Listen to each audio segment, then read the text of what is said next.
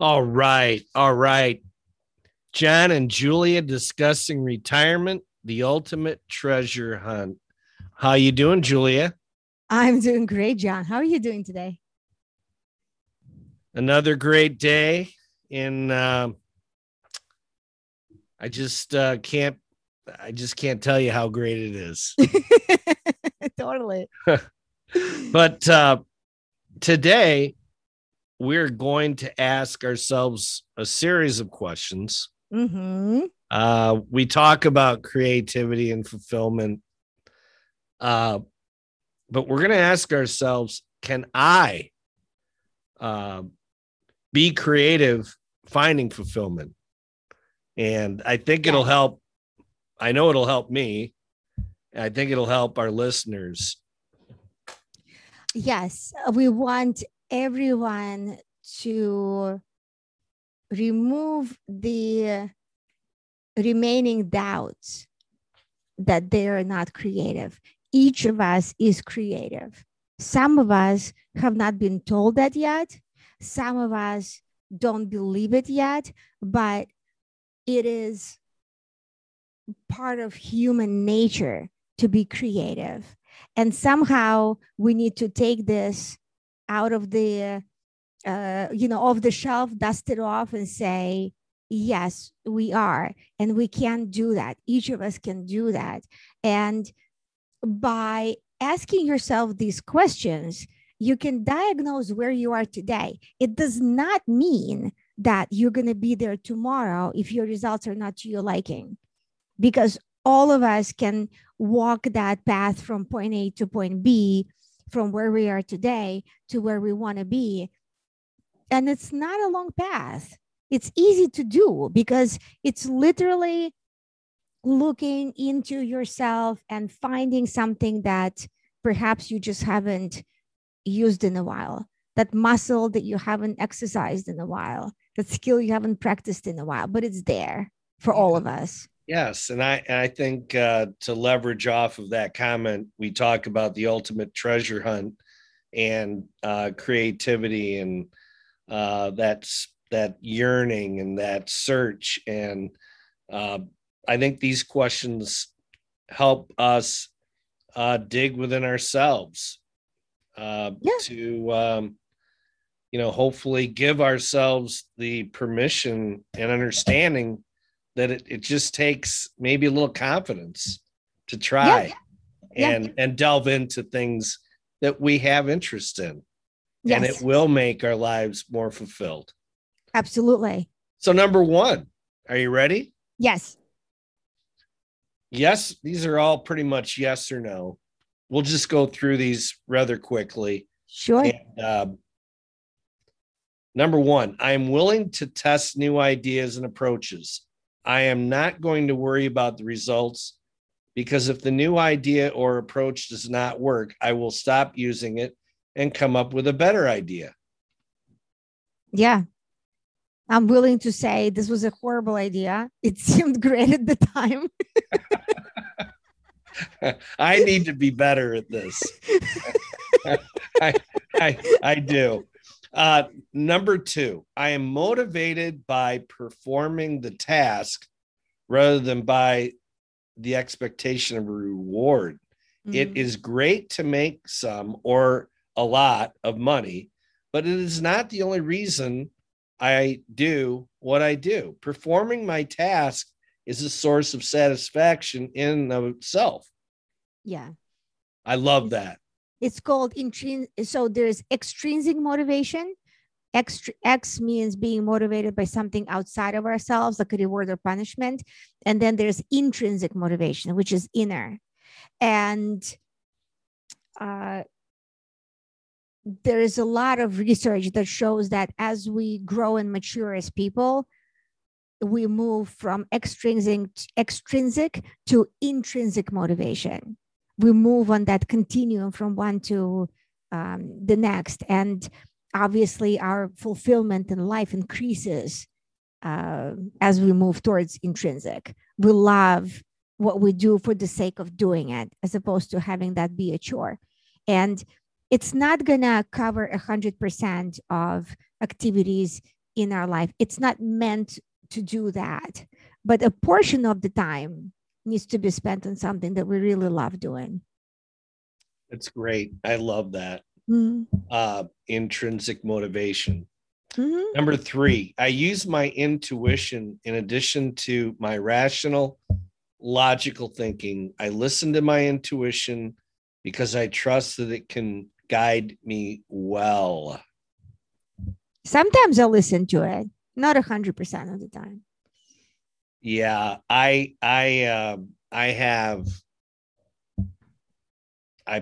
think I'm been lucky with intuition. Oh yeah? Yeah. I guess you always listen to I don't know why, but they've always called it women's intuition. I'm not a woman. Nah. But intuition, I seem to have a lot of intuition, kind of feeling, thoughts, and I try to follow it. Gut instinct. Okay. Number 4, I enjoy fun in my life. I use it to unwind and to help unusual ideas emerge as they please. Yeah. There is this sense I would get sometimes in life that I have to constantly do something, be active, not be lazy, and, work, and all that. And then I started discovering that if I take a break, when I come back, all of a sudden I get amazing ideas that I never would have gotten if I didn't rest, if I didn't take that time to just have fun and, do some silly, enjoyable things with my daughter and, or hang out with my friends. And so it's really amazing how that fun and rest and relaxation makes everything else better. Have you noticed that? I don't know. I'm a workaholic, so it's totally recharging. Yeah. I started doing that more and with better results. And the whole they literally say that if people are maybe in a rut or maybe not feeling mentally at the top of their game, possibly a comedy, possibly a lighthearted book, a movie, something, some laughter literally has a fantastic biological impact on us. Yeah. Endorphins, etc. So number 5, new information and new ideas stimulate me, and I can use my critical thinking skills to separate the useful from the extraneous. I like that because you will get so many new ideas if you have a flow of new information, but then we also need to turn on the critical thinking skills and say, okay, I'm not going to jump on every single creative idea that I might come up with. right. idea euphoria, but you don't get anything done. So I love new information and new ideas, and of course you've got to keep it. Some people need to keep that in rein. 6, I know who I am, and I am not afraid to express my individuality or to make the choices that I know will benefit me in the long run. Pretty powerful question there. It's hard to do that, right? It's hard to do that. We try to conform to what people expect of us. We try to make everybody happy. And, somehow a lot of the things that we might want to do get really sidelined. Yeah. And so if we are not, truly committed to it and forceful about it sometimes, right, in defending our right to actually do certain things that we would love to do, it becomes difficult. I think there's, Julia, I think you wrote this question. I think there's that first 5 words of that. I know who I am. Mm-hmm. Okay. And in dealing with a lot of clients, friends, etc. Mm-hmm. I find, along with myself, that centering. I know who I am. Yes, you Self, do. You really self, do. Yeah. self. Well, but I'm saying Yeah. self knowledge. Okay, you know, we come in alone. We leave alone. Find, uh, find ourselves. Find ourselves. It's important. Number 7, I like figuring out. I like figuring things out. I believe I can figure out a solution to every problem I encounter. Yeah. I tend to think that you know what they say, if it doesn't have a solution, it ain't a problem, it's a fact of life. I like it. If it doesn't have a solution, It's not a problem. it's not a problem. So concentrate on the solution, what you're saying. Good. That's good advice. I like working on unusual problems. It is more fun and more rewarding than figuring out the simple stuff. Yeah, you need a little challenge from time to time. Number 9, I use testing and judgment to separate good ideas from bad ideas. Yeah, I do that. I do that What too. do you mean exactly by that? What I mean is that sometimes it's easy to get enchanted with something. Okay. That you look at, you read an article about something somewhere, or you see something and you grab hold of this idea and you don't even notice how it's beginning to run your life. There's this amazing thing that I read this week. It was a post by someone, I can't even remember who wrote it, but here's what it said. It said, we really are so in love with this idea of early success.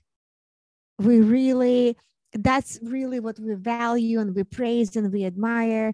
It's someone who is 12 years old and they make $60 million a week on YouTube unpacking, some toys. And that's so amazing because it's quick success. It's the first success. And in reality, success most of the time comes when you're 60 and you have nothing and you're holding a recipe to really cool fried chicken in your hand. And nobody is buying it and nobody cares about that. I'm referring to this guy who started KFC, right? Yes. We don't want to see that. That's not enchanting. This idea is like, oh my God, seriously? You go about your life and here you are, you're 60, you're broke, and you have this recipe. And yes, it's a multi-billion-dollar recipe in your hand, but nobody knows that. And you're so far away from it's a building sensational it yet, story, right? But it's not. But just as sensational. Listen, it's a sensational story, but at the very same time, most of the time, that's what success is. Success is you failed in your business 9 times, and on the 10th time, you built something. Or, you have all of these problems in your career, and all of a sudden, at some point, you figure out how to do some things right and how to provide this great service. Like, that is more of a standard. But you know what? We look at this and then we look at ourselves and we say, well, I didn't have this outstanding success when I was 12. I wasn't a child actor. I wasn't Macaulay, like we are so in love with this, like early, quick wins or nothing. And then we devalue ourselves and what we can do. And I think that this is what I was referring to. It's these kinds of things, these ideas or concepts that we fall in love with, and then they end up um, playing a really nasty trick with us because stagnating us into feeling as a failure, instead of it's just it hasn't worked out yet. Right. If you want to do that, right? If you're like the KFC guy, but I think that it manifests in many different ways with people. It manifests in so many different ways where if we didn't succeed in our teens, then we stop trying and we stop doing all these things. And it's not necessarily applicable only to business. It's applicable to so many things: personal relationships, fitness, how we look, also, just don't get me started on that. Well, do you agree? Have you seen that? Yes, I totally agree with you. And one thing I was going to add that I read that Warren Buffett said, I don't know if he actually said this or not, but it's attributed to him. Yeah. That we get this big bucket list. We've got 25 or 50 things on the list. and we feel, oh my God, and the anxiety, oh my God, we haven't done this and we haven't done that, and how am I going to get all this done? And since take the top 5 on your list and get rid of and forget about all those other things. Yeah. And do the top 5 thing, and so I think there's use testing and judgment to separate good ideas from bad ideas, etc. It's all of that. So that's a great question.